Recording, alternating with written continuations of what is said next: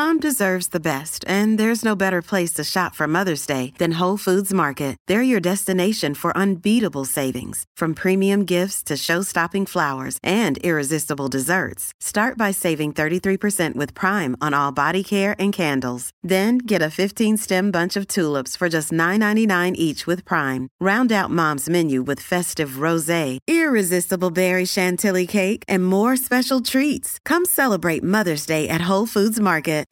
Hello and welcome to Conversations with the Voice of Reason. I am your host, Benjamin Boyce, and today's conversant is Stoic Mom, who is a life coach and the mother of a trans-identified daughter. In this conversation, we talk about her journey along with her daughter through the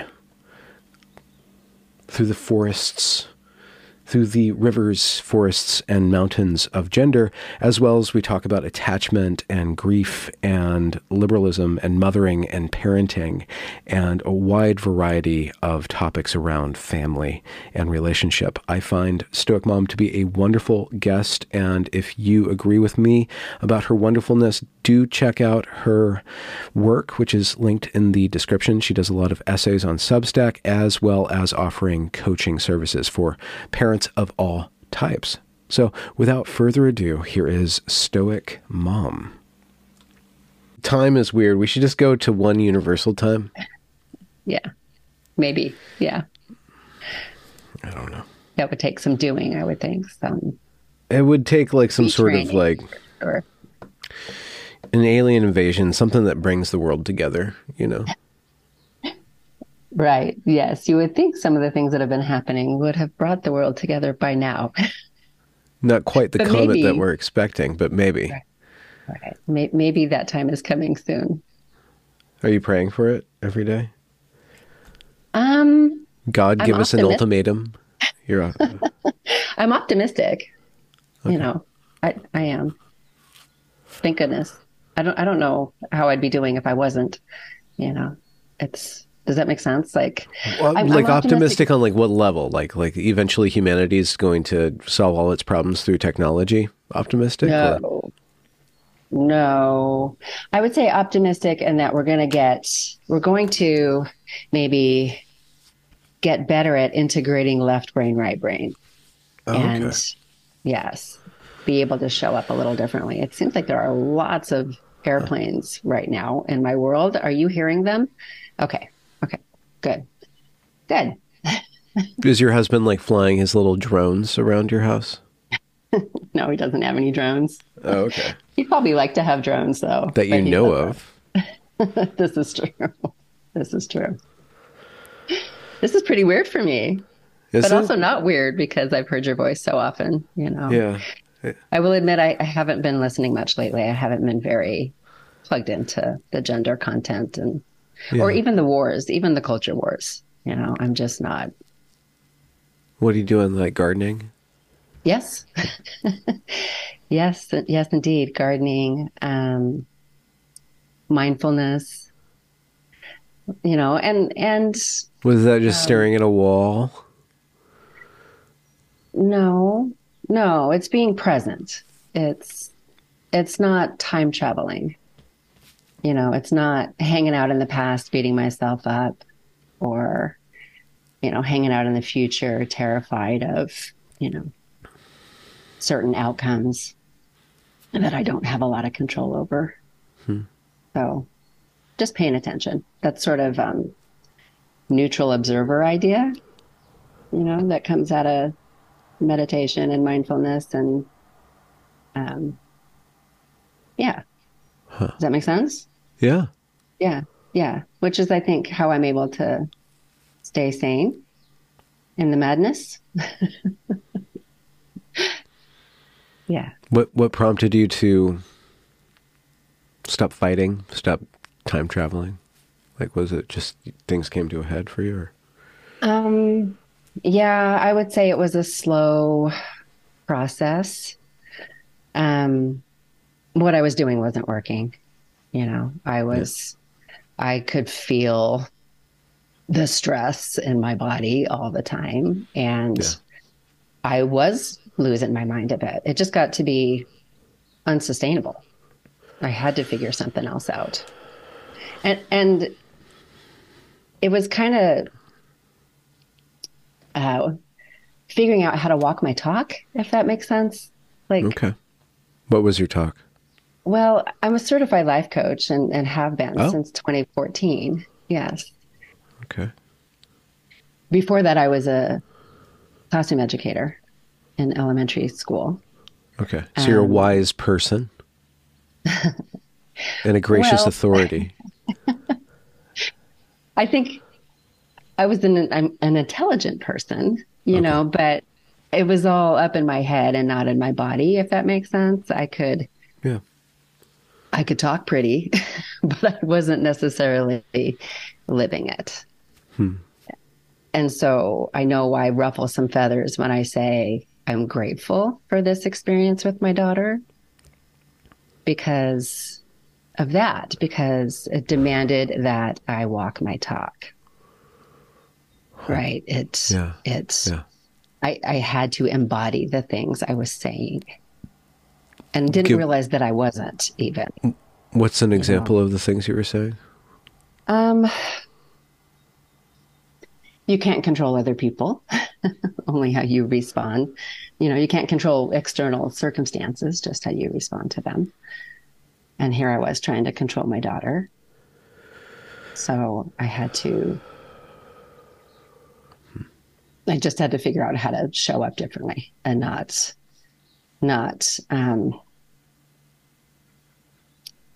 sorry. I needed to start paying attention to how I was reacting to her, right? I wanted to be responsive, not reactive. I had to figure out why these conversations with her could always trigger me. I could go into a conversation determined not to get triggered, and it seemed to happen every time, And so I know that's not really an example of walking my talk, but Well, I was personal responsibility is definitely one of my values, And so taking personal responsibility for my experience is what I needed to model for her. yeah. Yeah. It was recognizing that she was a very clear reflection of all the things about myself that needed healing. Okay. So I was we're jumping right in. I didn't mean to. We do that in this channel. Yes, we do. I have noticed that. I thought we'd lead up to this a little bit. Yeah, I could. It was a combination of things. What I'm doing isn't working, right? Paying attention to what I'm modeling for my kid, and giving her an example of womanhood that maybe might be attractive for her, because that was another component of this to me, and something that I see is happening across the board is we've got a generation who is afraid to grow up. I think that we have made adulthood look very unattractive. And there's not a lot of motivation. There's not a lot of incentive to participate like a responsible adult, engaged in the world. I think we've made it look really scary. And so I wanted to model adulthood in a way that might be more attractive. And I was a wreck. Right? So, as this was kind of piled on some other things. And I just don't think I was making it look very fun. Yeah. And so I set about to change that. And that's, kind of where Stoic Mom comes from, is I really like the Stoic principle of the obstacle is the way, instead of why is this happening to me and to my family, changing the question and making it about what can I learn from this? How can I grow and be a better version of me through this experience? When did it start and why gender of all the things? With my kid? Yeah, with your kid.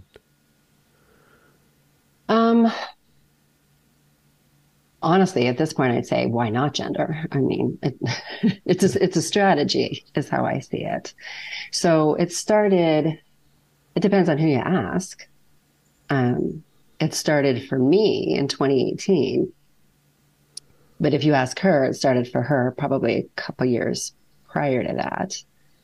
And like most of these kids, she discovered it online. But I've got a precocious girl who had been sailing through childhood, had a very, easy time in school, not super invested, but it also wasn't super hard, right? Yeah. And so, what about social? Oh, she was great. She was great. She was a very confident kid, very outgoing, had a pretty solid friend group. Middle school started to get hard, like it does for most kids these days. Middle school is difficult. In the school we were in, which is where I taught, we were both founding members of this charter school. It was an IB charter school. And I was one of the founding teachers, and she was one of the founding first graders in that school. And so very much identified with the culture of the school, which was a bit weird. And, Yeah. But you guys were kind of pod daughter, mother. Pod. Kind of pretty tight. Like you're in a pod. Oh, I mean, yeah. if she's going to the school you're teaching at, yeah. That's right. Yeah. I totally think, at least the moms that find their way to me, there's a certain level of enmeshment, and I'd love to talk about enmeshment. Yeah, okay. For sure. Yeah. Were you aware of that quality of your relationship with your daughter, or was it just what it was? No, I wouldn't say so. I mean, I'd been very intentional in relationship. That's my philosophy as an educator and a parent is,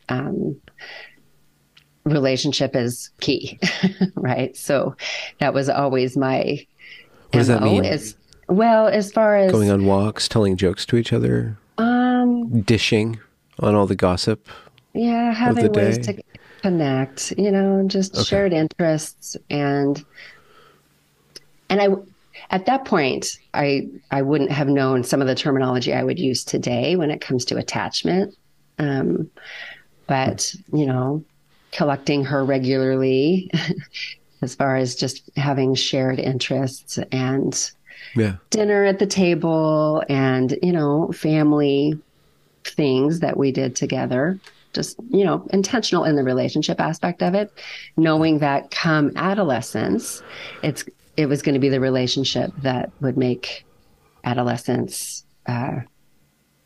more doable. Yeah. Right? Little did you know. Right. Exactly. I mean, who could have foreseen this? And yeah. And so I think gender isn't that dissimilar of a strategy as some of the other things out there right now that kids identify with. Okay. I think it fits right in with like some of the diagnoses that they seek. Strategy for what? Self declaration, actualization, or individuation, identity, exploration, right? These normal adolescent things. Yeah, I think they've got to figure out who they are in the world. That's what they do at this age. It's very developmentally appropriate, and so they're going to use the strategies of the day, and this is one of them. I mean, I assert often that the kids aren't doing anything weird. It's the grown-ups. Well, yeah. Just go downtown this month. Right. Yeah. Right. But the adolescents are doing adolescent things. They're doing what they're supposed to be doing. They're trying to figure out who they are in the world. And this is one strategy. It's a strategy. Mm-hmm. Yeah. And, I think we give it too much power. And I did. I gave it too much power. Okay. Yes. So a male identity for your daughter, could it have been a way to differentiate herself from you? Yes. Yes, that would be part of it. Okay. That would be one need that the strategy fulfills. Okay. So there's a lot of different things. Many. So, yes. okay. So 2016, 2018. So 2016, how old is she? She would have been in 6th grade. And Okay. she says she discovered it. And she figured this out about herself in 5th grade. Okay. So 11 and 12. Yeah. 10, 11. And was it like, was it a sexuality identity? Like, oh, I'm bi, I'm lesbian. Kids are like really obsessed with that right now. Before they even have like actual desire, like they're already identifying into that. Or was the gender thing kind of I think erotic this is another strategy, right? This is another need that is filled with this strategy. Is I think it's a way to opt out of sexuality. Okay, yeah. At least for my kid, maybe not all of them, but for mine, okay, this was a way, I think, to just not even touch that. Like she wasn't ready to see herself as a sexual being, and I think this gave her a way to not do that. Okay. Yeah. Avoid romantic type relationships. Yeah. Yeah. When did you notice? I mean, it's kind of all tied up in adolescence, so she's changing pretty rapidly, 11, 12, 13, right? So. Yeah. And school is getting trickier. And this is something too that I think is important kind of about who I am as and how I approach this and other things with my kids. I do think I have a pretty different value set than a lot of people. I had left teaching before she hit middle school and have some pretty strong opinions about our education system. Oh. And so was very open to doing something different when middle school was what it was, right? Because it was making her sick. Okay. She was very stressed. And I personally, the course loads or the social aspect? It was a big leap, between, especially in the school where we were, the elementary and middle school were very different. Okay. And so it really was a huge leap to go from 5th grade into 6th grade where the expectations were very different. And she just wasn't, from my perspective, I would say she wasn't super interested in the content, but she suddenly cared what her teachers thought, right? And so this created a lot of stress for her because she didn't really want to do the content, but she didn't want to disappoint her teachers who all knew me, right? I think there was extra pressure on everybody there for her to perform, and she just wasn't really into it. And this was difficult for her father too, who very much values the system, and so there was a little bit of conflict going on there too in the home, there was just a lot going on. Yeah. and so, that brings up, I think, another aspect of this that I have a lot of curiosity around. And that is the sensitivity of this cohort of kids that find this really attractive, I think. And I think personally, my hypothesis here, and I'm not an attachment expert, I'm just somebody who finds that framework really interesting as I'm trying to make sense of the human experience, right? I'm just obsessed with the human experience. Okay. So I'm always just trying to make sense of things. Yeah. But I think we've raised, that enmeshment I talked about earlier, that sort of focus on relationship. I think we've raised a very sensitive generation. I think, part of that sensitivity comes from the way we raise them, if that makes sense. Okay. Because I think we're hyper attuned. I think a lot of the moms that I work with are hyper attuned to their children, and they're hyper attuned to us. Yeah. Yes.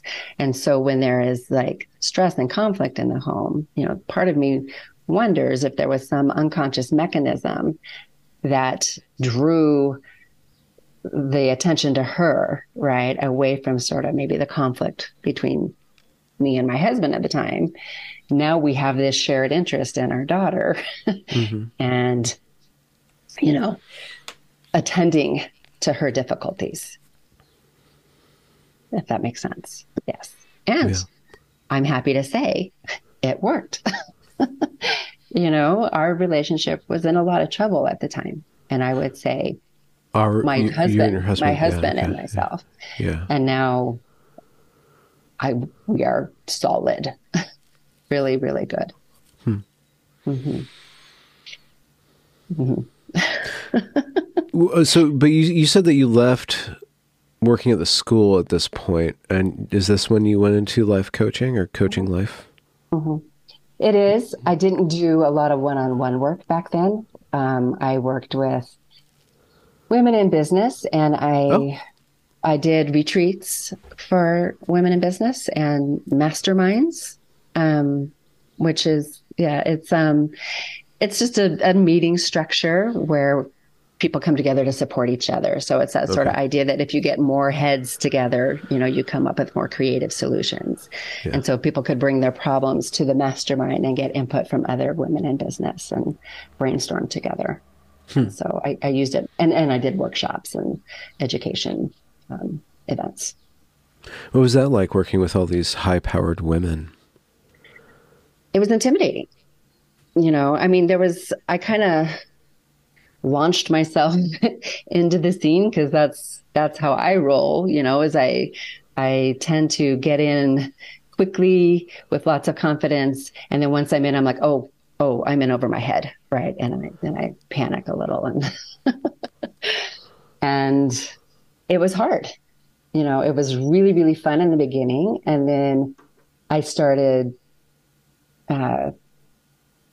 like researching, you know, paying attention, and thinking, being in business for myself is hard, and it's going to take a lot of work, and it's a lot of learning, and it was just intimidating, you know. But and there were other high-powered, like truly high-powered, you know, female coaches in the space that I was in, and I got intimidated and was thinking, oh my gosh, I can't compete with these other coaches. And so started playing really small actually there for a while. I was in a pretty difficult place in 2018. What do you mean playing small? This sounds like a female life coach term. Like showing up, playing small. Right. Yeah. I just had a real crisis of confidence. Okay. And stopped putting myself out there. As far as I went into kind of input mode, so I'm thinking like input output. Am I creating or am I learning? Am I taking in information or am I creating and offering things to the world?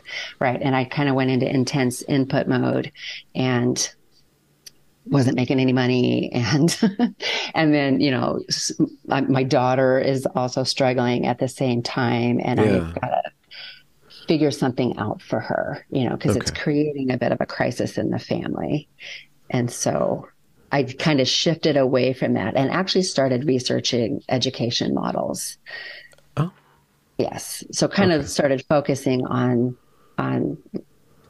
my thoughts around education and kind of getting clarity on those and understanding, putting names, labeling, right, which is another thing that we can take to the next level. And labeling, like with one of those label makers from Office Depot, you just went around naming, like naming things, you know. Yeah. Which is, I think, what our kids are doing, right? They're naming their discomfort. Okay. And they're naming their discomfort transgender, right? So we've got discomfort, they've got a label, they put that label on the discomfort and it becomes very real for them. Yeah. Right. And so... and how were you labeling, like education models? Yeah, like trying to understand why teaching felt so awful much of the time. Not all the time, but much of the time. Okay. Yeah. And like I just, why did it feel awful? I think we're doing childhood wrong is what I think. Oh, you know, okay. I think Yes. And so I don't think children are designed to spend hours and hours of their day in an education institution, with all that constant input. I just don't think that that's a healthy way to spend childhood. Okay. Yeah. And as a teacher, you felt discomfort, and then you left. So, and then you started looking back at education. Were you naming your discomfort as an educator a couple of years later out of the system? Is that what you mean by labeling? Yeah. I mean, I had a role in that school as well. They were very focused on professional development. And I was one of the team of educators there who was like a faculty trainer. So we were assigned with like researching certain aspects of education and then leading what's called professional learning communities. Among the teachers. Among the teachers, yes. Yeah, okay. Yes. Yeah. And so learning a lot about assessment and motivation. And I mean, it was great. It was actually a lot of great information to help me make sense of this amazing experience of being a human, right? It really contributed to what I would say now is my personal philosophy. Okay. So just a side note, how many other kids are there in your family? She's got a brother. So I have a boy as well, a younger. Is she younger? She's younger. Older. Mm-hmm. Yeah. Okay. Yeah. He's younger. And so what is a human being? Mm-hmm. Hey, it's Ryan Reynolds, and I'm here with Keith, co-star of my upcoming film, If, only in theaters May 17th. Do you want to tell people the big news? All right, I'll do it. Sign up now and you'll get unlimited for $15 a month and 6 months of Paramount Plus Essential Plan on us. MintMobile.com/switch. Upfront payment of $45 equivalent to $15 per month. Unlimited over 40 gigabytes per month. Face lower speeds. Videos at 480p. Active Mint customers by 531.24 get 6 months of Paramount Plus Essential Plan. Auto renews after 6 months. Offer ends May 31st, 2024. Separate Paramount Plus registration required. Terms and conditions apply if rated PG. Another day is here and you're ready for it. What to wear? Check. Breakfast, lunch, and dinner? Check. Planning for what's next and how to save for it? That's where Bank of America can help. For your financial to-dos, Bank of America has experts ready to help get you closer to your goals. Get started at one of our local financial centers or 24/7 in our mobile banking app. Find a location near you at bankofamerica.com/talktous. What would you like the power to do? Mobile banking requires downloading the app and is only available for select devices. Message and data rates may apply. Bank of America NA, member FDIC. And my philosophy? Every philosophy probably has some sort of conception of the human being. Yeah. But I guess the follow-up question, like, what is a human being and how does a human being develop or grow? Like, what do you mean by childhood? So what is a human being? And then what is childhood, and then how do you frame that? Yeah. Well, humans are part of this living system of the earth, like other mammals. We just have a left brain problem. Huh. We are social creatures, right? We are wired to be in relationship. And so we have these attachment mechanisms that are designed to keep us in relationship. Okay. And mammals learn how to be in the world through play. And there's plenty of research to support this. And so when we reduce the amount of play children have, how children spend their childhood matters a lot. I think they learn a lot in school, but I think it's less about the content and it's more about the structure. Yeah. That's how young humans learn to be in the world, right? They're wired to uptake the culture. And so whatever the culture of the classroom is, or, the culture that they're growing up in, that's what's being absorbed into their bodies. Does that make sense? That's what they're learning. Yeah. Okay. Yeah. And so we need to be really mindful of the environments. What environments are our children growing up in? What do you mean by play? What does that mean? Well, play is, it is a it's been a little while since maybe I've read an official definition, but I like the work of Peter Gray. He's an evolutionary psychologist, and he's one of the founders at Let Grow with Lenore Skenazy, who I know has also collaborated with Jonathan Haidt, or Haidt. I'm not sure if I'm saying his name right. Yeah. But it's not goal oriented, right? So like a football game is not play according to their definition of play. Okay. Play is it's not structured. I mean, you could like design a game or something and you'd be playing, as long as it's as you're in it, just to, it's about the process, right? If you're enjoying the process, you're playing. If it's goal oriented, it's not necessarily considered play. Okay. Does that make sense? Or yeah. And so children need lots of opportunities to play. School has taken up more and more of their day, more and more of their summer, right? The way our society values education, and I can't help but use the air quotes there. Yeah, but even though there's more and more education, there's less and less academic rigor at the same time, right?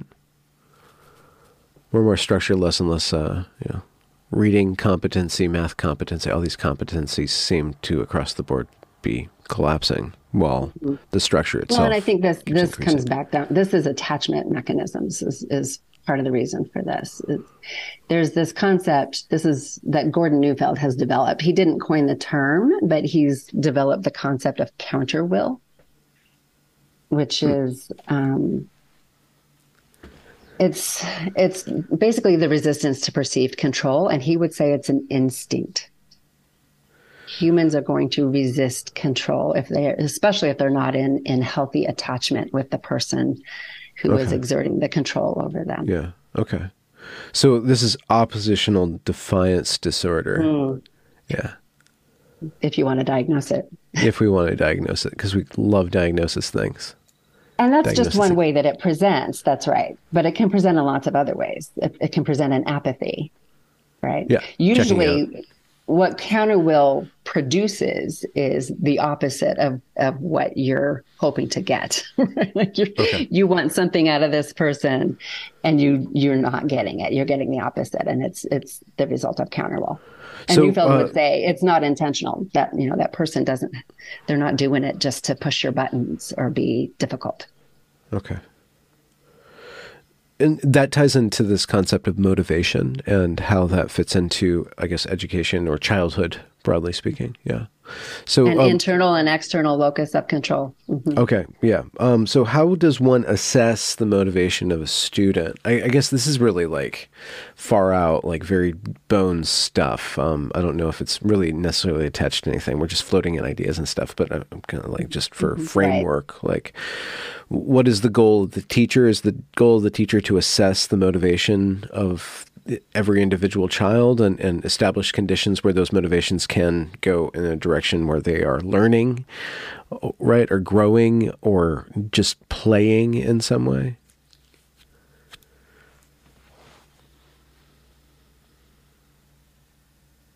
Yeah, I'm thinking about the question and the goal of the teacher.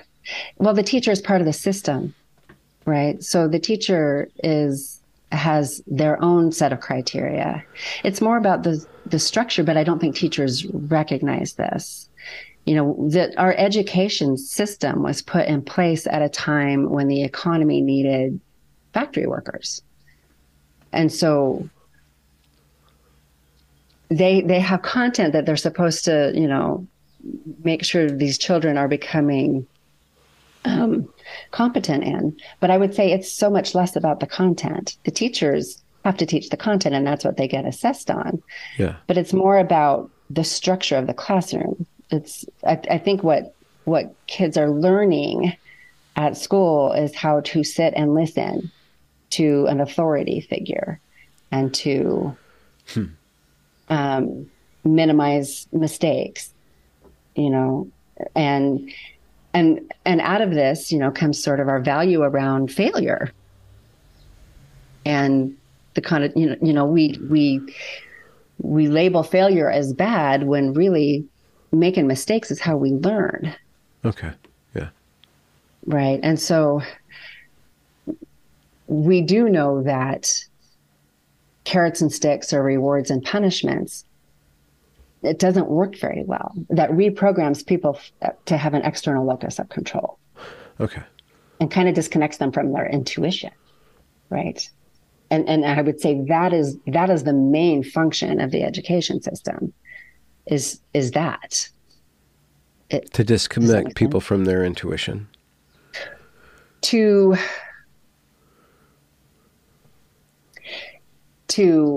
reorient, right? Because it's to reorient and to standardize, right? And I don't want to like put a judgment on this. I just think it is what it is. And it served a function. It makes people easier to steer, a different direction and makes them more predictable. And makes them ready to contribute to the economy. Right. So, but it's not necessarily great for a sense of, satisfaction and meaning in your life. Who said that a sense of satisfaction and meaning is all that important for the human being?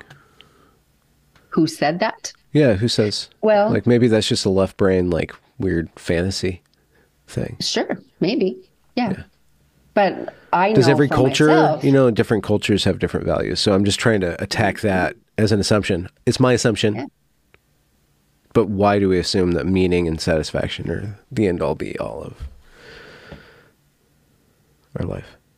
I don't assume that. I assume that my quality of life is better when I am experiencing satisfaction and meaning.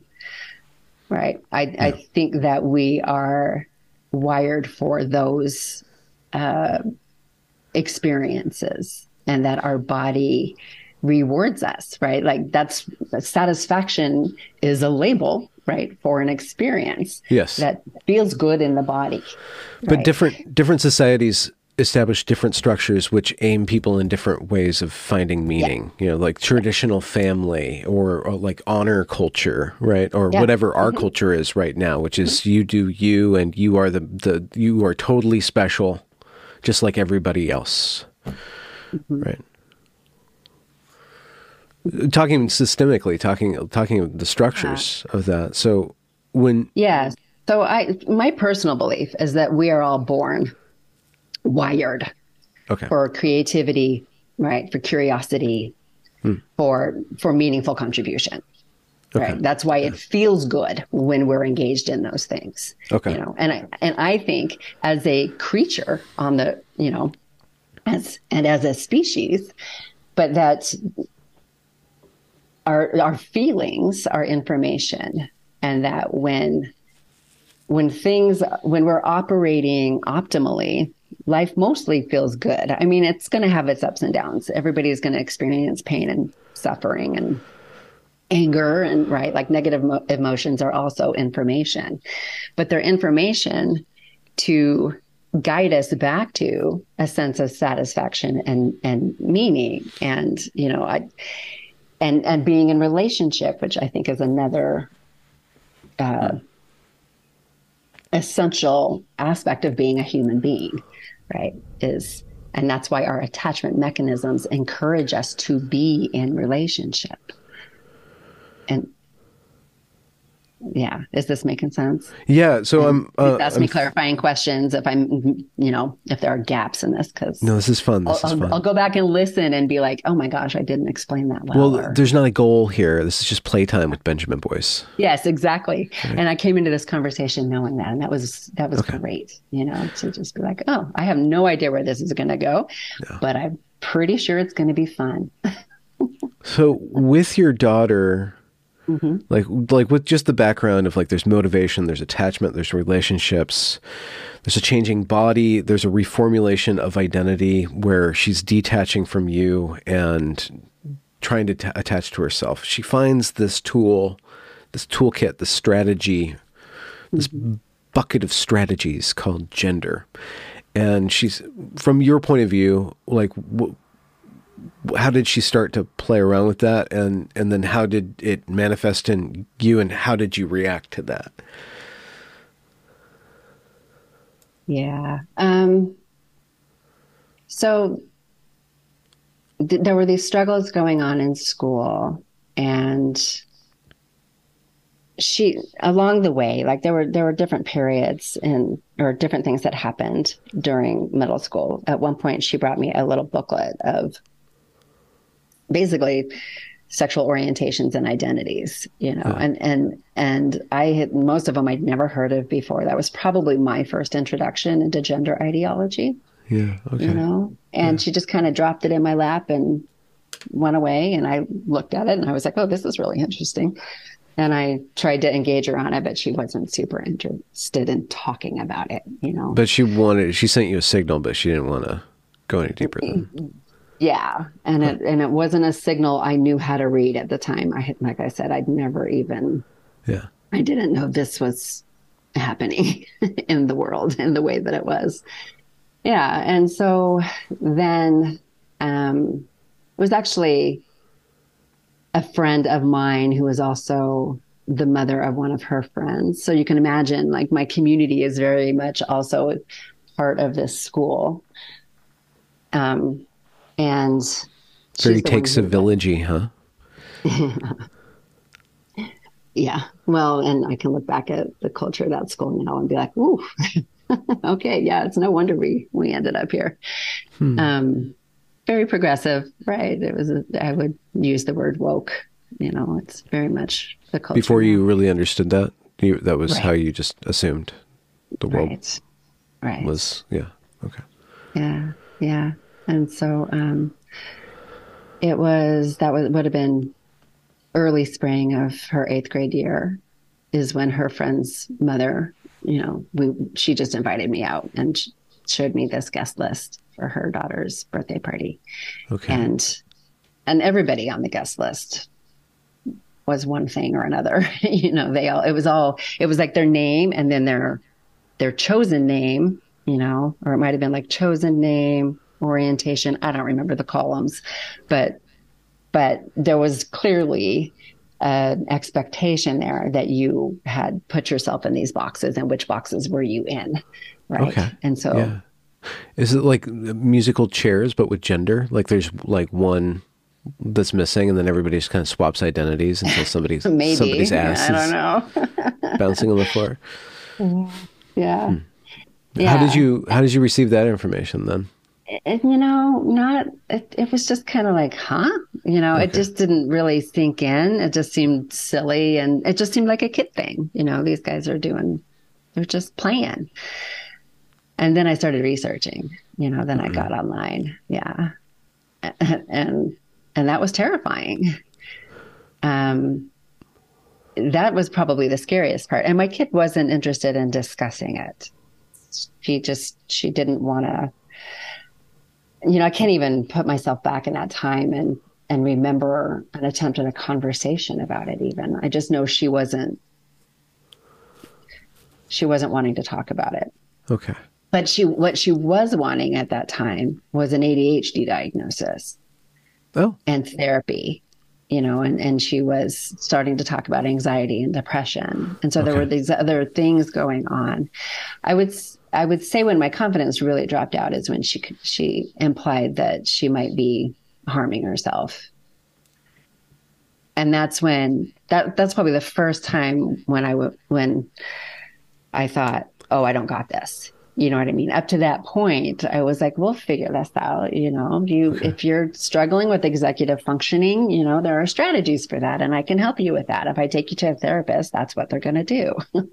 Yeah. Because that would be the therapist I would choose, right? Is the one that's going to work with you strategy wise. And so it wasn't until she started, it was just one time actually where she implied that she was maybe hurting herself. It came out kind of weird. She didn't give me any details. And that's when I got scared, and started, really researching ways forward. And, we took some unusual steps. We had some unusual strategies ourselves. Well, like ropes courses or something? Like what was these? Well, I did take her out of that school.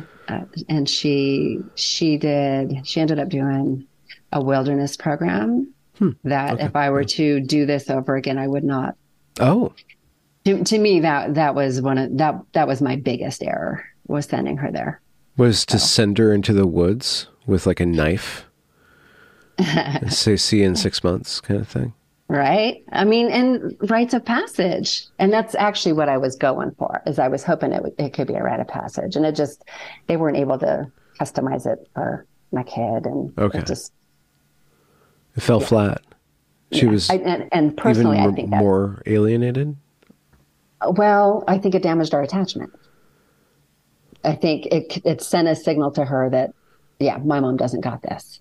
Oh. You know, if I consider my whole family though, and what was going on, it was a strategy that made sense. You know, I can justify the choice. Regardless, it still damaged our attachment. I think it affected her confidence in me because. Why? Was this a wilderness program, like a 3-month like boarding school in the woods kind of thing? It wasn't a boarding school, but this one would be considered more of an intervention program. Oh, okay. And so a lot of kids do go on from there to boarding school. Yeah. Yeah. But you sent her away, basically. Yes, exactly. That was the gesture that she read. Yeah. Yes. Okay. Yeah. I can't. Yeah. I think that's what happened. Yes. Okay. And you know, the kids that are in this particular program the behaviors are pretty extreme, and hers didn't match that. Oh, you know, so she was sent a signal, perhaps additionally, that she was really messed up. Right. Exactly. Yes. Yes. Okay. Yeah. To a point that her mother couldn't. Yeah. You know what I mean? That we didn't have it. we couldn't handle it. So what if you just required that she work at Taco Bell 20 hours a week for the summer or something like that? Mm-hmm. Would that have been? She was still pretty young at the time. Oh, she's still pretty young. At that point, yeah, she was 14. Yeah. I'm just 13 turning 14.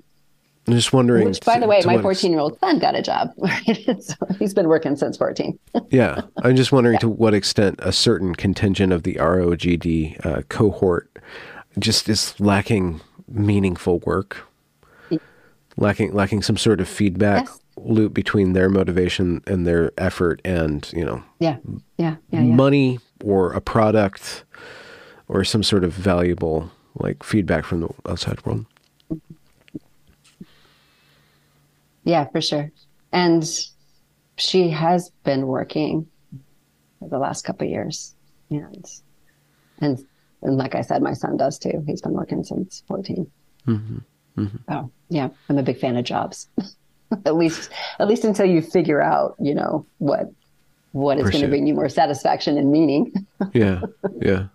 Yeah.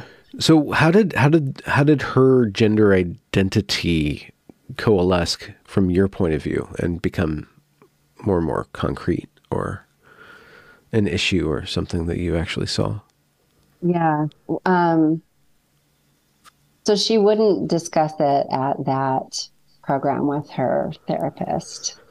We encouraged that. But it was there? There was some sort of identity thingy? With her or at the program? With her. Yeah. So this happened after that friend shared the guest list, the party guest list. And what was your daughter? How did she identify? Was she like a unicorn or trans mask, lightly femme demi boy or something like that? I don't think it was that intricate or detailed. I think she just trans male. mask. Yeah. Yes, okay. As a boy. Yes. Okay. And it's taken different shapes over, you know. It keeps changing. It's playful. Well, it's playful. I mean, she now says she's a boy. So, not a man. I think I don't know that she uses man that often. She might say she's a trans man. I'm not exactly sure. We don't have a whole lot of conversations about it because they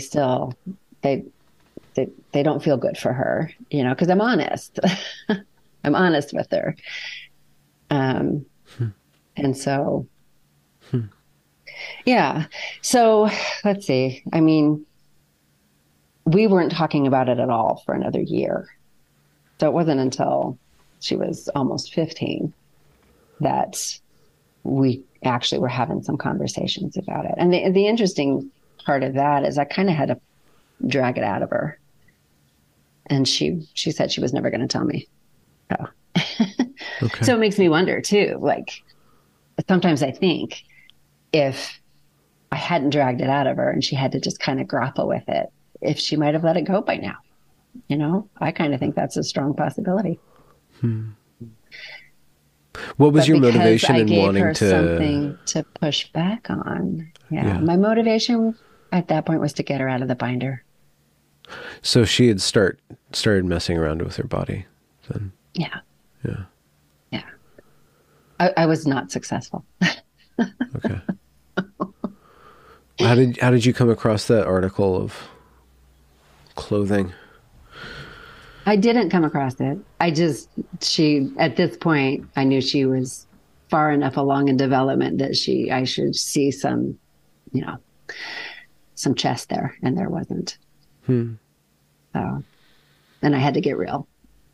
I mean, she did say a year earlier that it wasn't a thing when she came out of that program, and I brought it up, just to kind of see where she was. She's like, "It's over. Let's just drop it." And I happily dropped it because I wanted it dropped. Right. So, yeah. And so, then a year later, I'm like, oh boy, yeah, she's still binding. I was picking her up she'd been hanging out with some friends, and I went to pick her up, and they said, later, bro, one of them did. So she got in the car, and I decided this was the time to figure out what was happening. And we spent a few days having some really great conversations. I think I handled it really well those first few days, but at night I would go online, I would research and get really scared. And then I started operating out of fear. And I think fear-driven parenting decisions, may not, at least for me, didn't go so well. Well, you're introducing more stress in the system and more opportunity for resistance, right? Exactly. Yes. And it was also when I was recognizing just how captured she was, just how deep in she was to the belief system that I didn't know what happened. I didn't realize that she had adopted it so fully. Look, Bumble knows you're exhausted by dating. All the must not take yourself too seriously and 6'1" since that matters. And what do I even say other than, hey? Well, that's why they're introducing an all-new Bumble with exciting features to make compatibility easier, starting the chat better, and dating safer. They've changed, so you don't have to. Download the new Bumble now. Your brain needs support, and new Ollie Brainy Chews are a delightful way to take care of your cognitive health. Made with scientifically backed ingredients like Thai ginger, L-theanine, and caffeine, Brainy Chews support healthy brain function and help you find your focus, stay chill, or get energized. Be kind to your mind and get these nootropic chews at ollie.com. That's OLLY.com. These statements have not been evaluated by the Food and Drug Administration. This product is not intended to diagnose, treat, cure, or prevent any disease. I thought I could use logic. Yeah. I was thinking like, well, how do you start to disentangle that? I guess you have to start to learn it from her point of view, because the ideology is just this soup that she gets to play in, right, and arrange it however she wants to arrange it. So like the contours of that are not stable. There's no like doctrine, central text, and it's just always going to be fluid and changing anyways, because it's based on totally subjective inputs and expectations. And we're talking about a teenage girl too, who's going through this battery of hormone cocktails already, and emotional development and mental development, all that stuff going on. And it's fun. I know how fun it is. Well, everything's fun and games until your back gets contorted and you can't breathe anymore because you're compressing your chest like some sort of Chinese woman in the Golden City or whatever, like this weird kind of ritual. Ritual scarification, ritual mutilation. which is again like a part of a rite of passage. Yeah, it's very meaningful. It's meaningful. Yeah. This provides a lot of meaning in their lives. Yes. Yeah. It's another thing the strategy offers. Yeah. So how did you start to, I guess you said you're acting out of fear, and you're looking on the internet for research. So what, Reddit, Tumblr, medical things like GLAD. Your channel. My channel. So you start to find, you start to look for skeptics of the gender ideology, or like more information that can be useful for you to figure out what the heck all these symbols are. Well, yes. And yes, exactly. I'm looking for skeptics. That's what I'm doing. People who can see what I'm seeing, which is that this isn't a legitimate condition, right? That my child has. I know she's not a boy. Are there other people that recognize, that are seeing the same phenomenon happening? And there were plenty, more than a year before when I had been researching, which wasn't super comforting, Okay. It's just grown, that there were more kids now who were identifying. And that was. Is she aware that she's very feminine for being a boy? Because it just sounds like she's acting like a girl, but maybe I'm talking to her mother, so. Just on the face of it, there's so much cognitive distortion unless you don't understand the difference between men and women, and you're just completely confused about that to begin with. Yeah. She doesn't even really present very masculine. There was a while there where it seemed like she was really trying to look like a boy. Now I don't notice that as much, yet she's pretty convinced that all her coworkers believe she's a boy. So, not a man, but a boy. Yeah. Again, not wanting to grow up, right? Yeah. No, I Peter Pan. I get to be Peter Pan. Yeah, I think so. I think that's a very relevant. And the boys get to be Tinkerbell. Symbolism there. Mm-hmm. Yeah. But she's great. I mean, she's cool. I like her a lot. Yeah. Yeah. She's a cool kid. So to what degree do you start to say, okay, this is a problem. This is potentially very dangerous for her body, her fertility, her life choices, and this is also confusing, but you still love her. Like, how do you figure out where to put all this anxiety and the danger that you sense in this thing, and your love? Like, how do they fit in? Yeah. Well, yeah, there's a desperation to make it stop. This really is traumatizing. Why is it traumatizing for a mother to see this happen to her daughter specifically? Mm-hmm. Well, it's that medical pathway, and we can imagine what pain is down the road, especially, not just the health pain, but also just, how you are in the world and how people perceive you. But I think it's more than that too. Again, we're talking about this cohort of moms who are very, very intentional in the way they raise their kids. At least, again, I'm going to say these are the moms that seem to find their way to me. That's a common experience, it would seem. And there tends to be often like almost I call them high stakes kids, right? There's like an extra level of intention or commitment. Like there were either problems in conception. A lot of them are older moms, or there were other health problems with the child when they were little, right? So they required extra care, which it's going to, I think, add to that level of enmeshment, right? And so there's that level of it where, okay, I worked so hard on this kid. It's like the kid's your project, right? Yeah. Yes.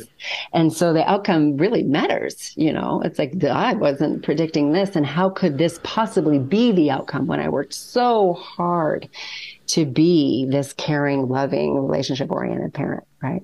So you've got that. And then layered on top of that, you have I mean, it's incredibly destabilizing to then go seek support and have the institutions with the experts that are supposed to help you telling you you're the one who needs to change, right? Yeah. So it's so destabilizing.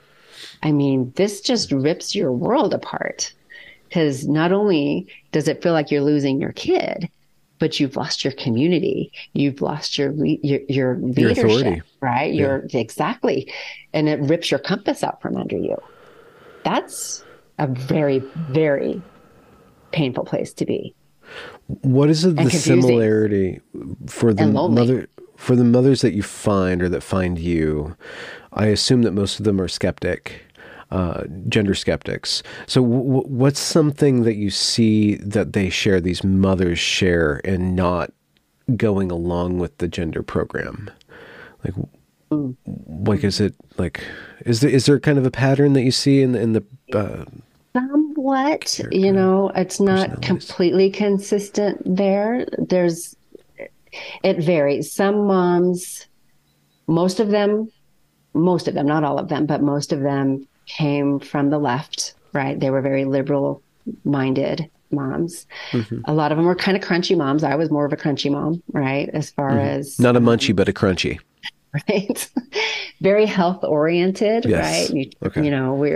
Which again, like that's a value set that we think we've tried to share with our children, and it feels like they're rejecting it. So there's that too. All that talk about like organic and GMO and like now the kids are running into synthetic hormones and yes, body mods. Huh. Right, exactly. So we value a healthy body is also definitely a pretty consistent factor. Okay. Yes. Yeah. Yes. And so again, you can kind of see the individuation strategy. My mom's into this, I can't be into that, and we get scoffed at a lot now, And so, what do you mean? How? The crunchy moms, they're. They're not hip anymore. They're skeptical of this more, do I want to use the word invasive, right? This medical apparatus that we have these days that pathologizes everything, Yeah. So that is definitely a commonality, And I would have to say too, and not across the board, I think it's more destabilizing for those people who are inclined and really need to trust the institutions that you think are there to take care of you. Yeah, I consider it a bit of an advantage that I was already in the system, but not of suspicious. The system. Yeah. Right. right.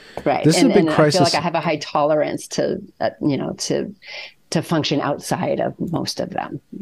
I don't engage in these systems the way a lot of the moms or a lot of families do. And I think it's more destabilizing when that's the case. So, yeah. This is kind of straying from the point, but it's just something that I'm fascinated with. Liberalism, the secular society. It seems like a lot of people, like most people are not cutting edge thinkers. Most people just kind of exist in the world that they're given and do the best with what they're given. And the liberal assumptions kind of put us in a place where we don't really need church. We don't need a belief system because we've figured it all out. We have experts, we have systems, we have governments, we have schools, we have this, so the liberal project or the liberal person believes in progressive values. It believes that Obama has everybody's best interest at heart. Believes, like the Wall Street's out of control, and we do too many wars, but by and large, we are the shining light, and we are leading the world morally.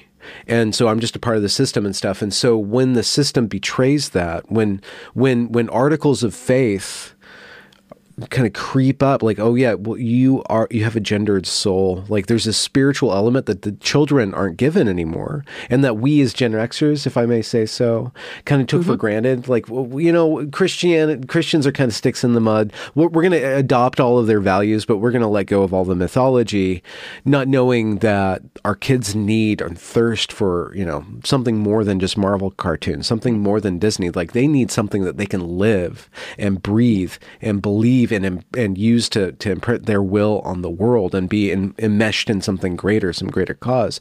And so when the system is the one that's feeding that, you're like, wait, I thought we were in a secular society. I thought you guys were just going to, you experts were just going to take care of the details and not have a belief system. And then all of a sudden this belief system just explodes into our consciousness. Rainbow flags, progress flags, like child transition is the thing that we need to do. Like all this stuff, like all the racial stuff on top of that. Like the liberal, the well-meaning Gen X liberal is like, hold on. And then like free falls, or is given what option? Like to really start to deeply skeptically review and question all of their assumptions, or just go along with the path, go along with the pack, keep your head down. You have questions, but I don't want to mess with my income. I don't want to stand out. You know, I just want to keep on living my life as I was promised I could live it.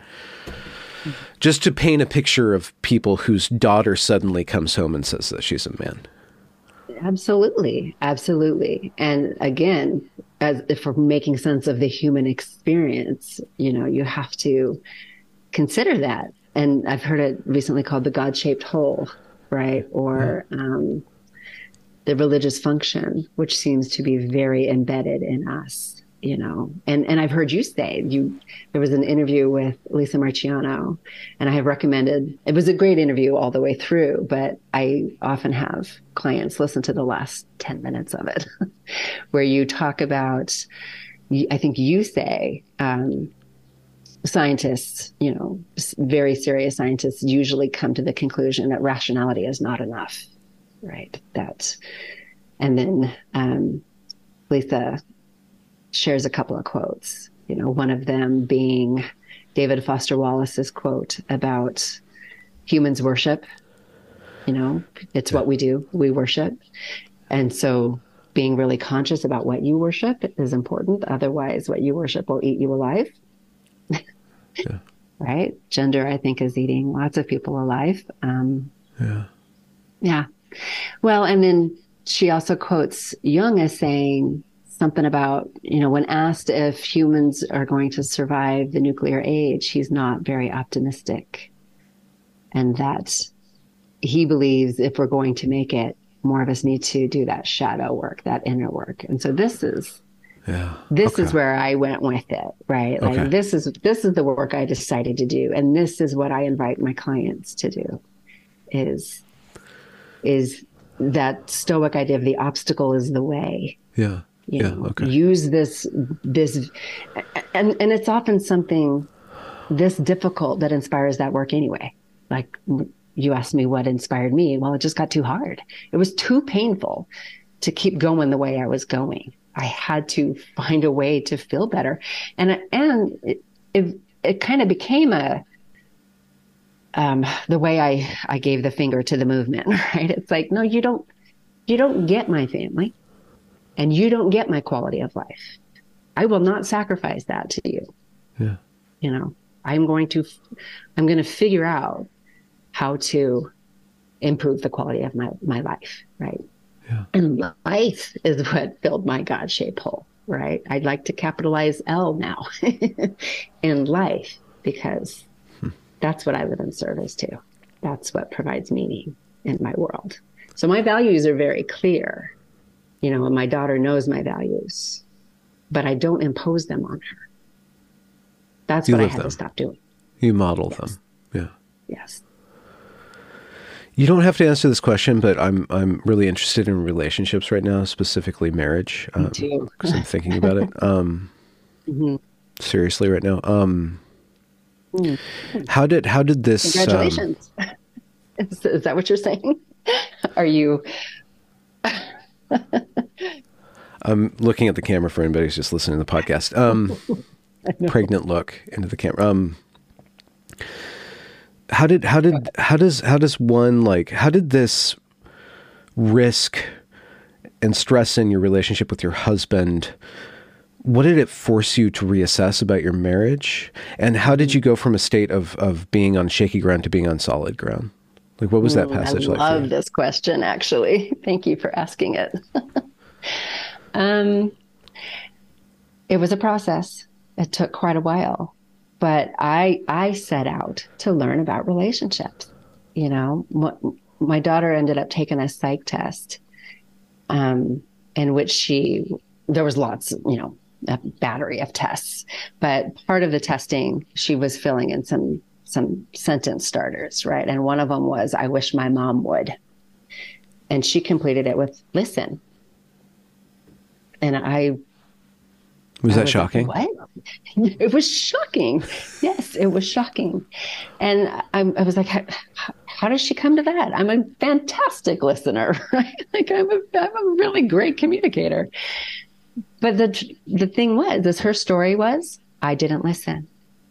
And so I set out to learn about listening. What does that really mean? What does that look like? How do I become a better listener? You know, I really got invested in attachment, understanding attachment and learning how to be in healthy relationship.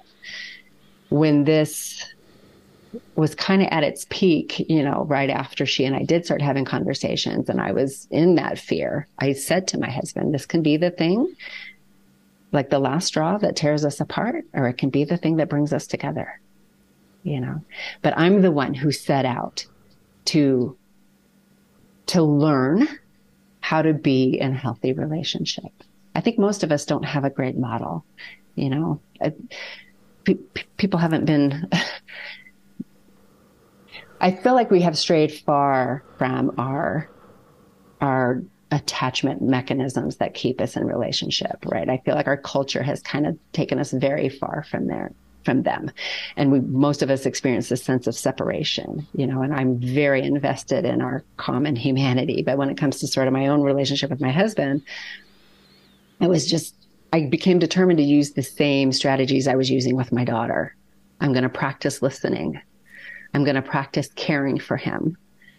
My mom at one point said, you know, we love the ones we serve. I'm like, oh, okay, that's interesting.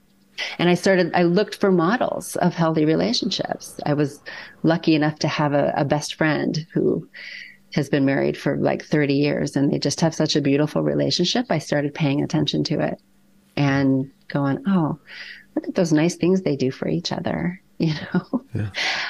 and started doing things out of love. So this is one of my little, you know, I like having a set of guiding principles. And one of them is never do anything with resentment. Now, do I accomplish that all the time? No, but that's sort of my goal is if I'm feeling resentment, I check myself. Can I do this with love? And if I can't, then there is some boundary I need to address. Right. So I use that resentment as information. Could you extrapolate on that? Like, what is the information that resentment is sending you generally, or sending one generally? You said something about boundaries. You said something about attachment, or like a misalignment of expectations. What does that mean? What's? Yes, to me, that's when I'm feeling resentment. If I'm doing something for somebody, right, and I'm experiencing resentment, I want to assess that, right? What is making me feel resentful? You know, is it because I feel like this isn't going to be reciprocated, you know, or am I feeling taken advantage of, right? I want to understand what's underneath it, you know, and can I shift it and do this, make this an act of love that makes me feel good? I want to put love in what I'm doing. I want to practice love, you know. And so if I can't go there, then I need to not do it and have a conversation maybe. Does that make sense? Like, I can't do this for you because I feel this way. Yeah. You know, I want to be honest with whoever I'm in relationship with and not just hang on to that resentment, because I know that resentment is bad for my health. right? and it's bad for the relationship. And humans function, we heal in relationship. We are resourced in relationship, right? We are healthy in relationship. They know that this is the number one factor for quality of life and longevity is healthy relationships. But I think most of us don't know how to do it. Yeah. So I just, and it is it's practice. That's what life is. We are going through our days practicing things, and what you practice grows stronger. If you're practicing resentment, guess what? You're going to get more and more resentful. Yeah. Right. And if you're practicing love, what's amazing is it feels good. And the more you practice, the better it feels, the more you want to do it. Yeah. You know, the more natural. So I would say love is a practice. Love is a practice. We're coming up with coffee mugs now. I know it sounds trite, sure, but you know what? It feels good. Yeah. What is love? What do you mean by that? What is this word you're using? And I would say it's also an attachment mechanism.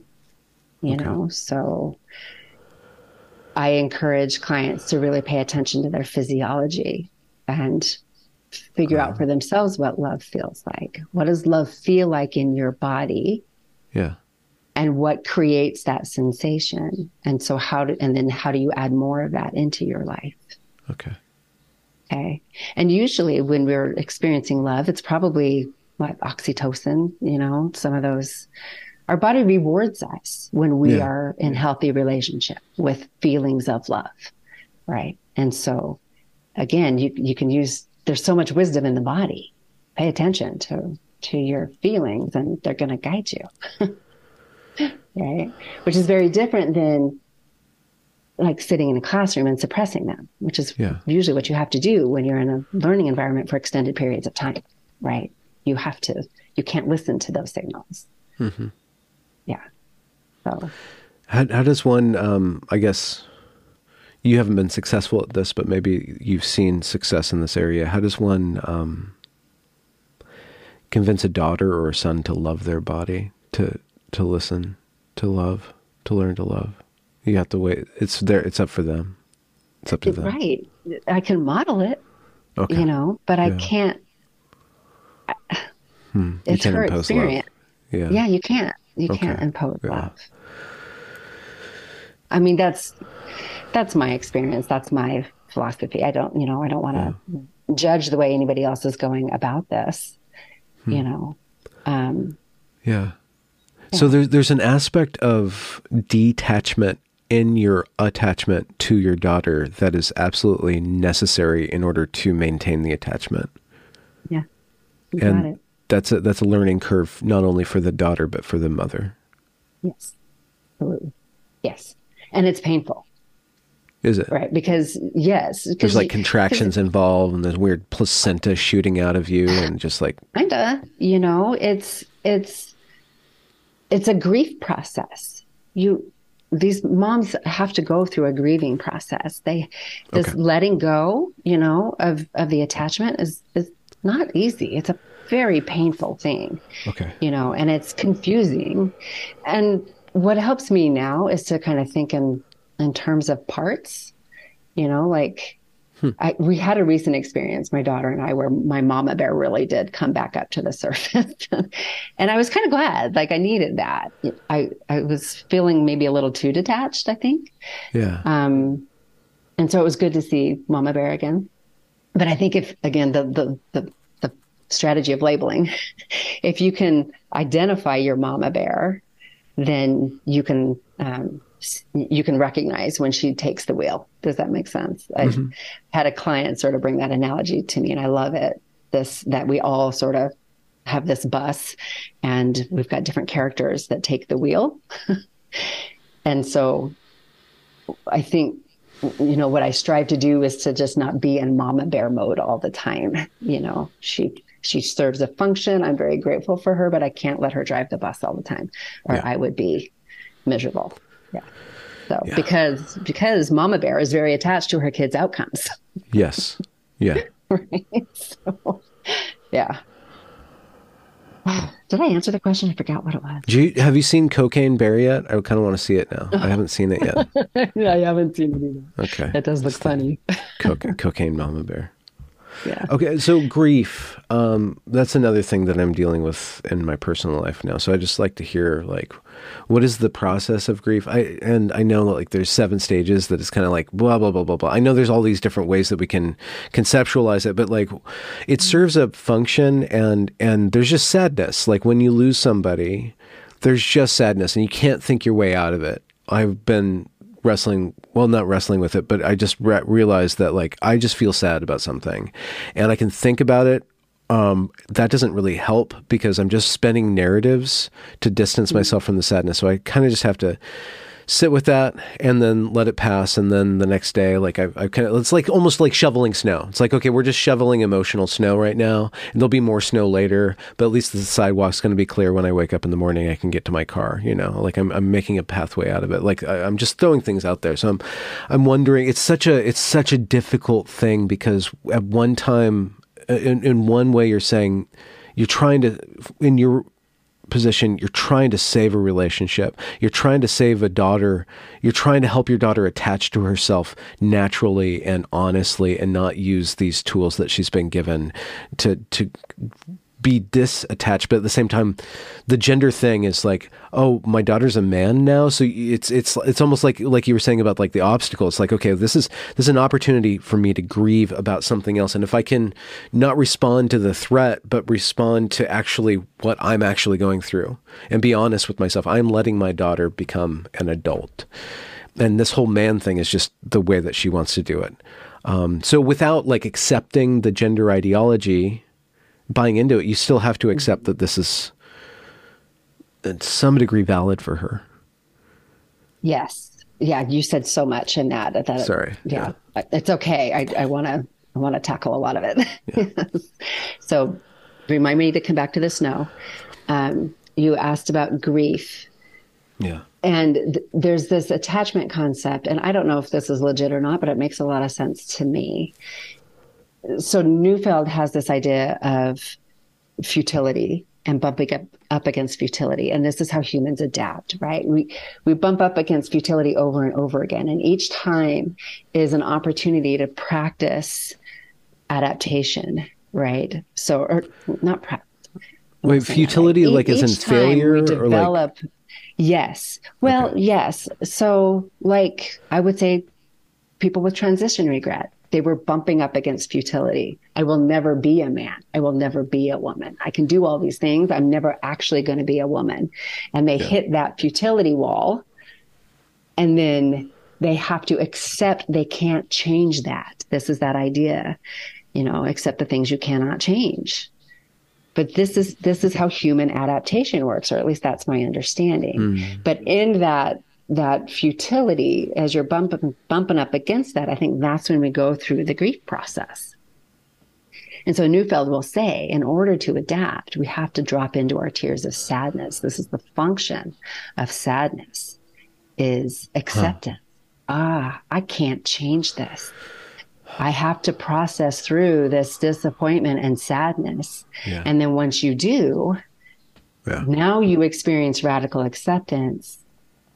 And you can move forward with, creativity and new energy, and it frees. It's freeing you from the attachment to this thing you cannot have.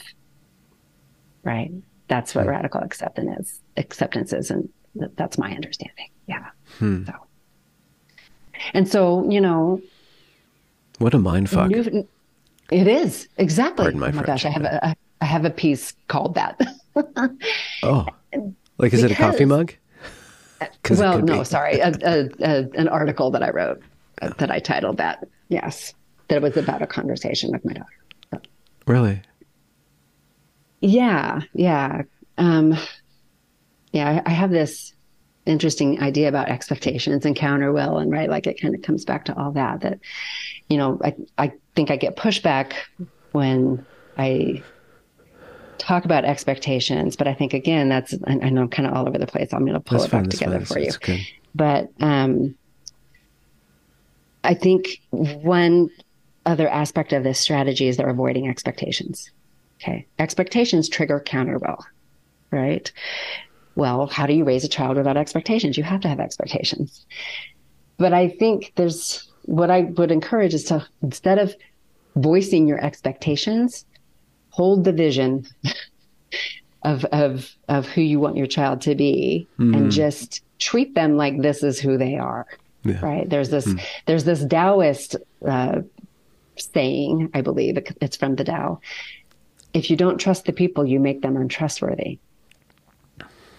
So my MO with my daughter is to trust and to convey my confidence in her very human capacity to figure things out. Yeah. And that's how I function. You got this,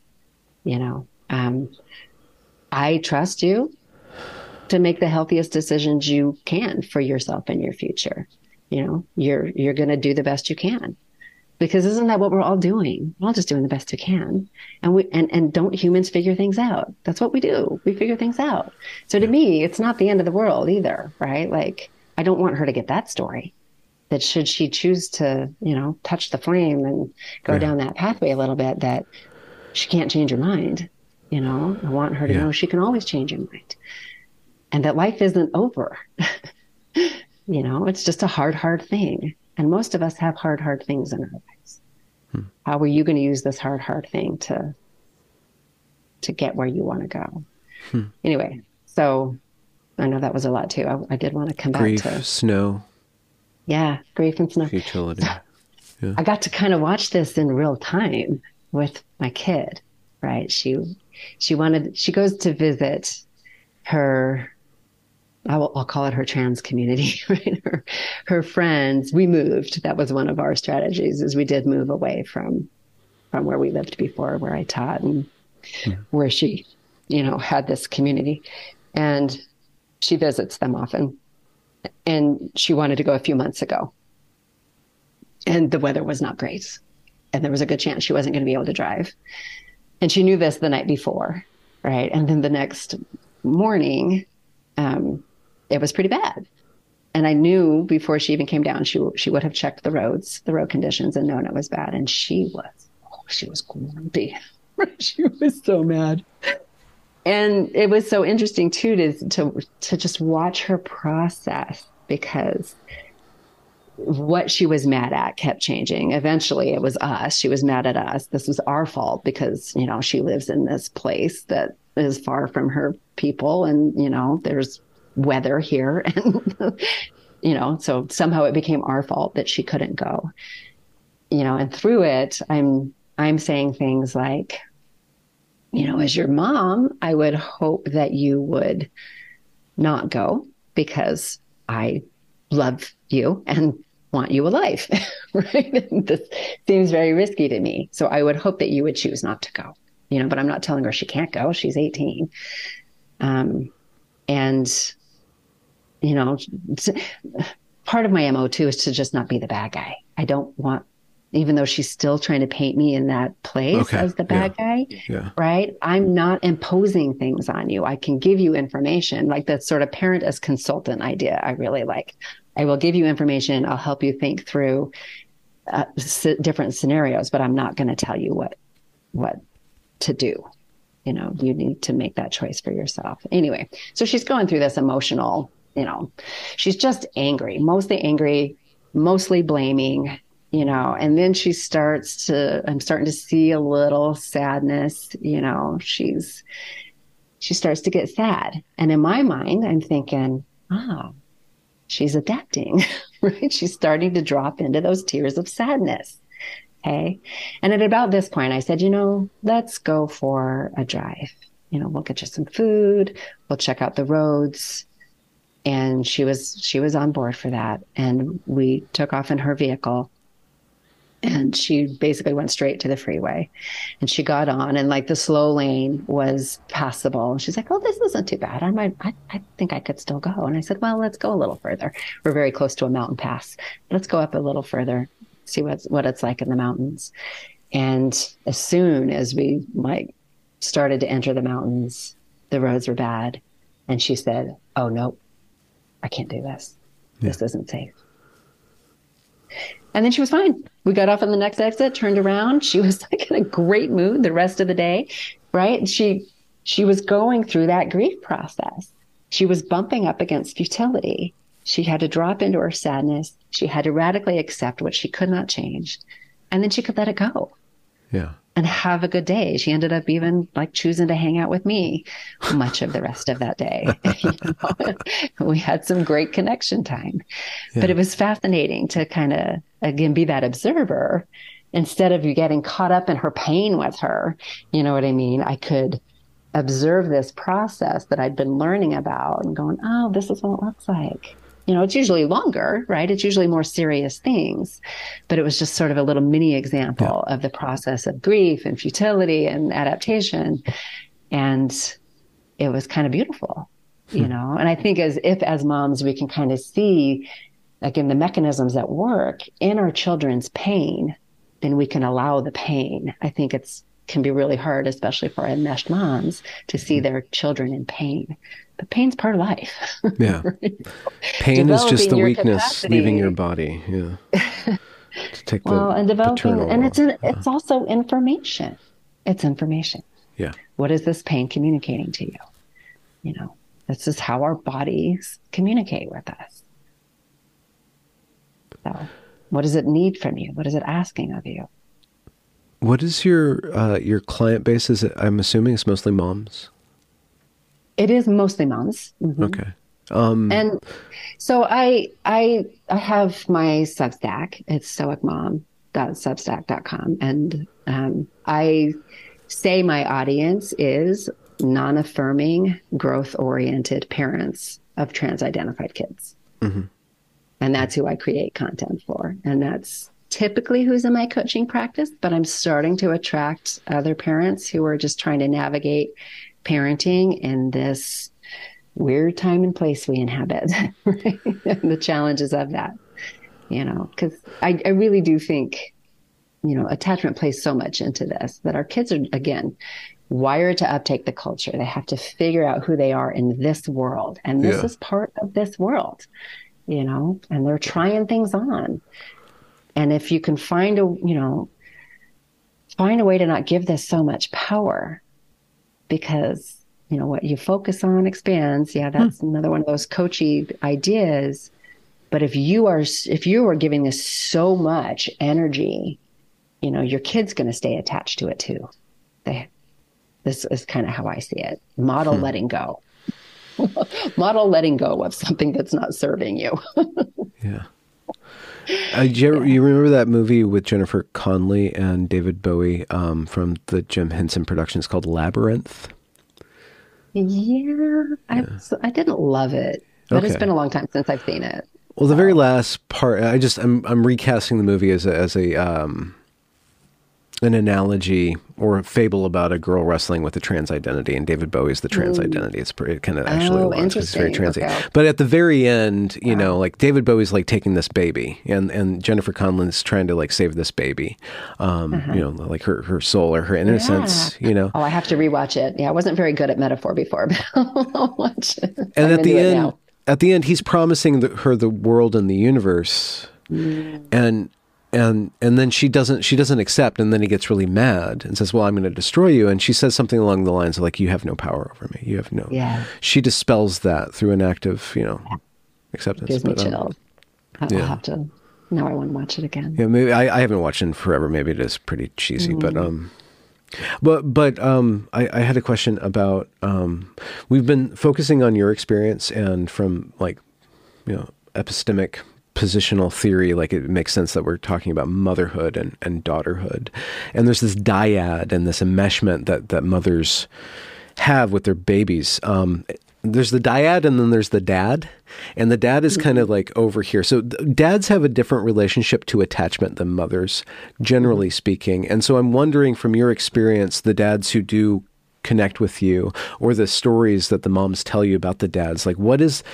How does the dad, well, what does the dad struggle with, generally speaking? Maybe we can just concentrate on the daughter, or like any advice or like kind of developmental arcs that you've seen specifically tailored to fatherhood and parenting from the dad point of view, which is, it's different. It's fundamentally different. I'm sorry to say, like sex actually does. Oh, I agree with you. Exist. Yes, I'm fully on board with that. Yeah. Yes. They have different attachment mechanisms. They do. They have to, right? That's how we function.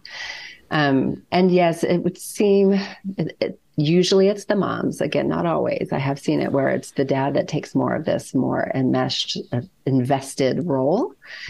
But dad tends to be less invested in the research, right? They're not getting their PhDs in gender ideology. They're not interested.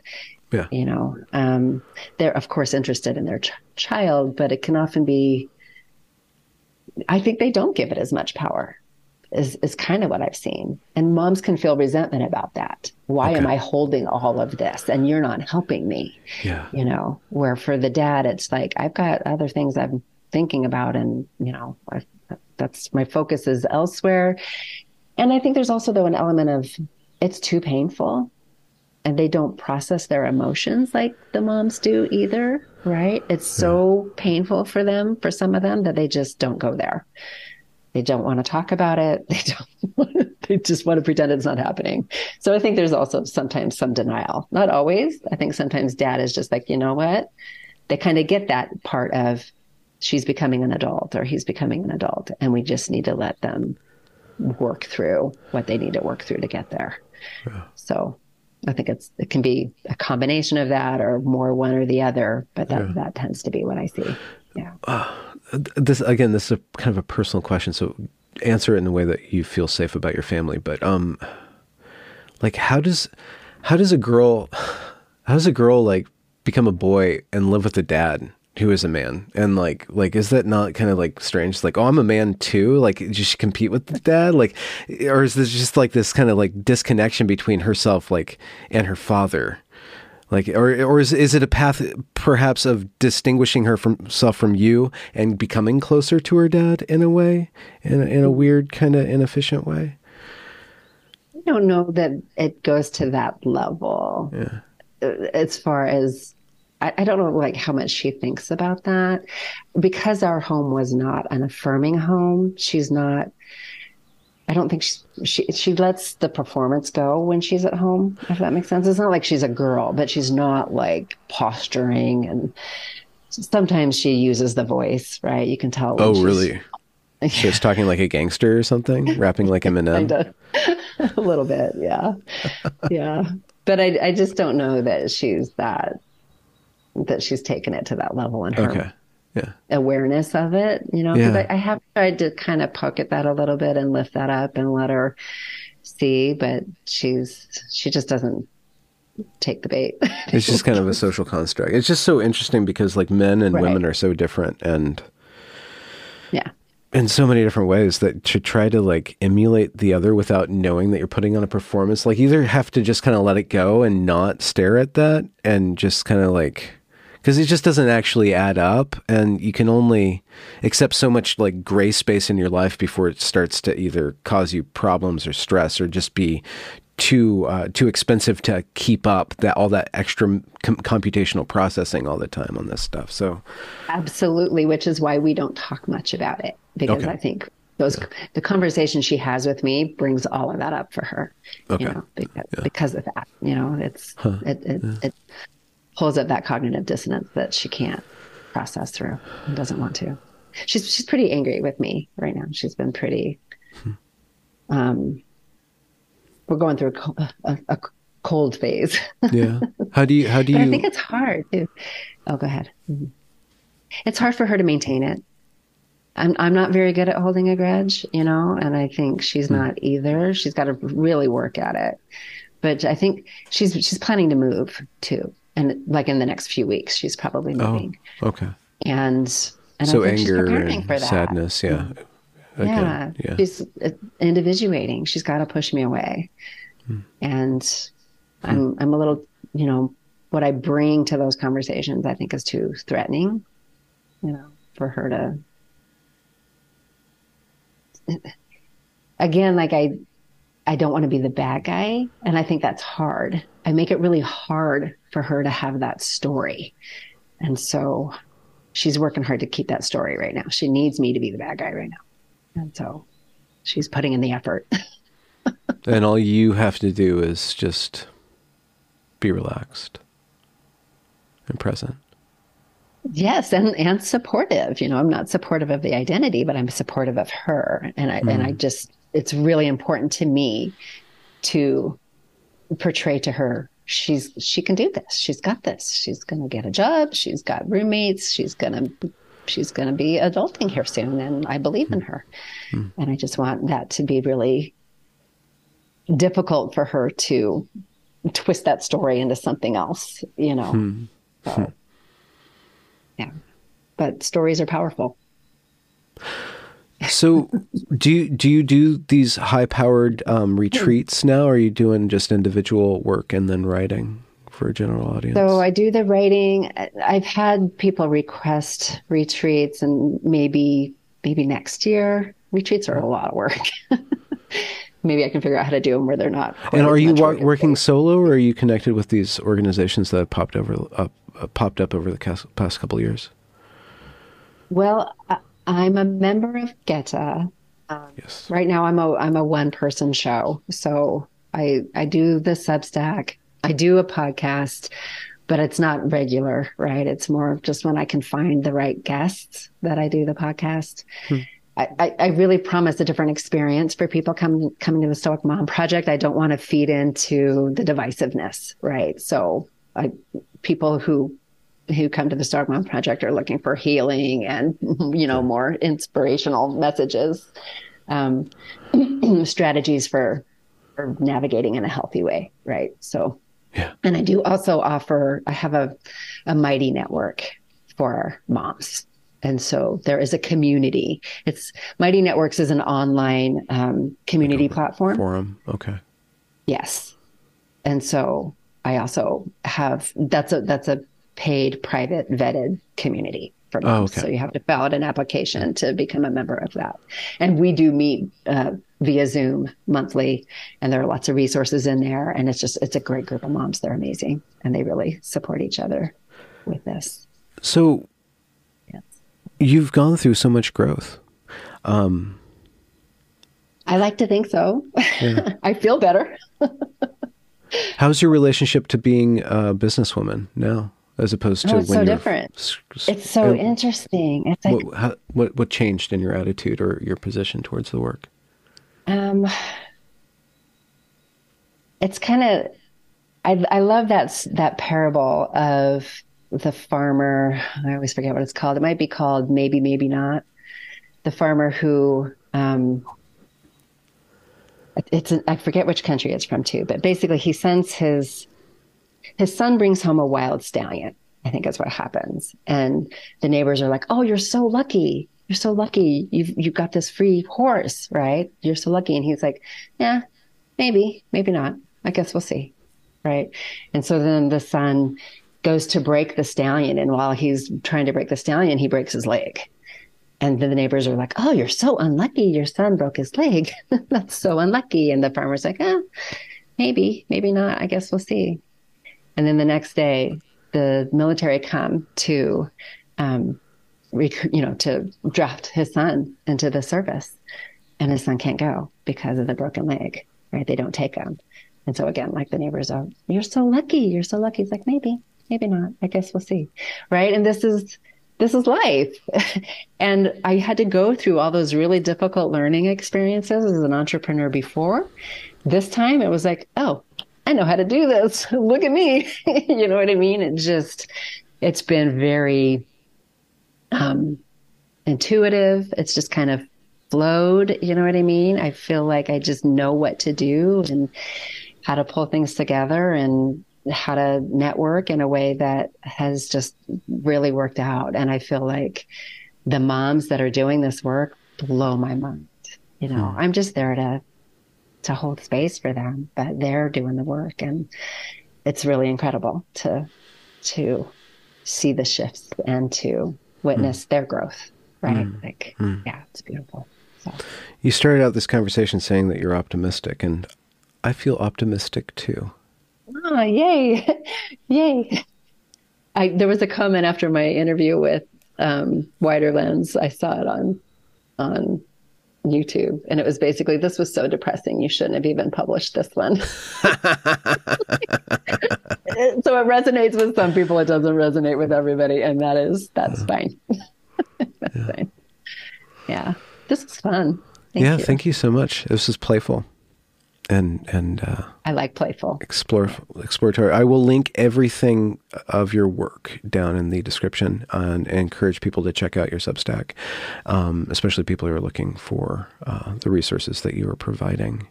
And I wish you a lot of luck in your professional life. I think that you're onto something. You're fulfilling a great need, and the women who are involved in this work, and the men too, on the counseling and the supporting of the families specifically, are very, by and large, very great people. And that's the kind of person that's actually, helping people rather than fighting the culture war. And this will be published right after I publish something that'll be very culture war-y. So they're connected, like this ideology and what the doctors are doing and all that stuff needs to be exposed. But this is the human. Absolutely. Absolutely. But I would say too, the culture is going through its own, I've heard this before and I kind of love it, its own adolescence, right? Another part of this that makes me optimistic, and I hate that there's so much collateral damage, but I think we are really being invited to look at how we're doing things and to figure out better ways that support that quality human experience. So I think that's what the kids are telling us. Things aren't working. It's time for some different ways of doing things. So. Let's change. Yeah. Let's adapt. Yeah, adapt. Okay. That's a great place to stop.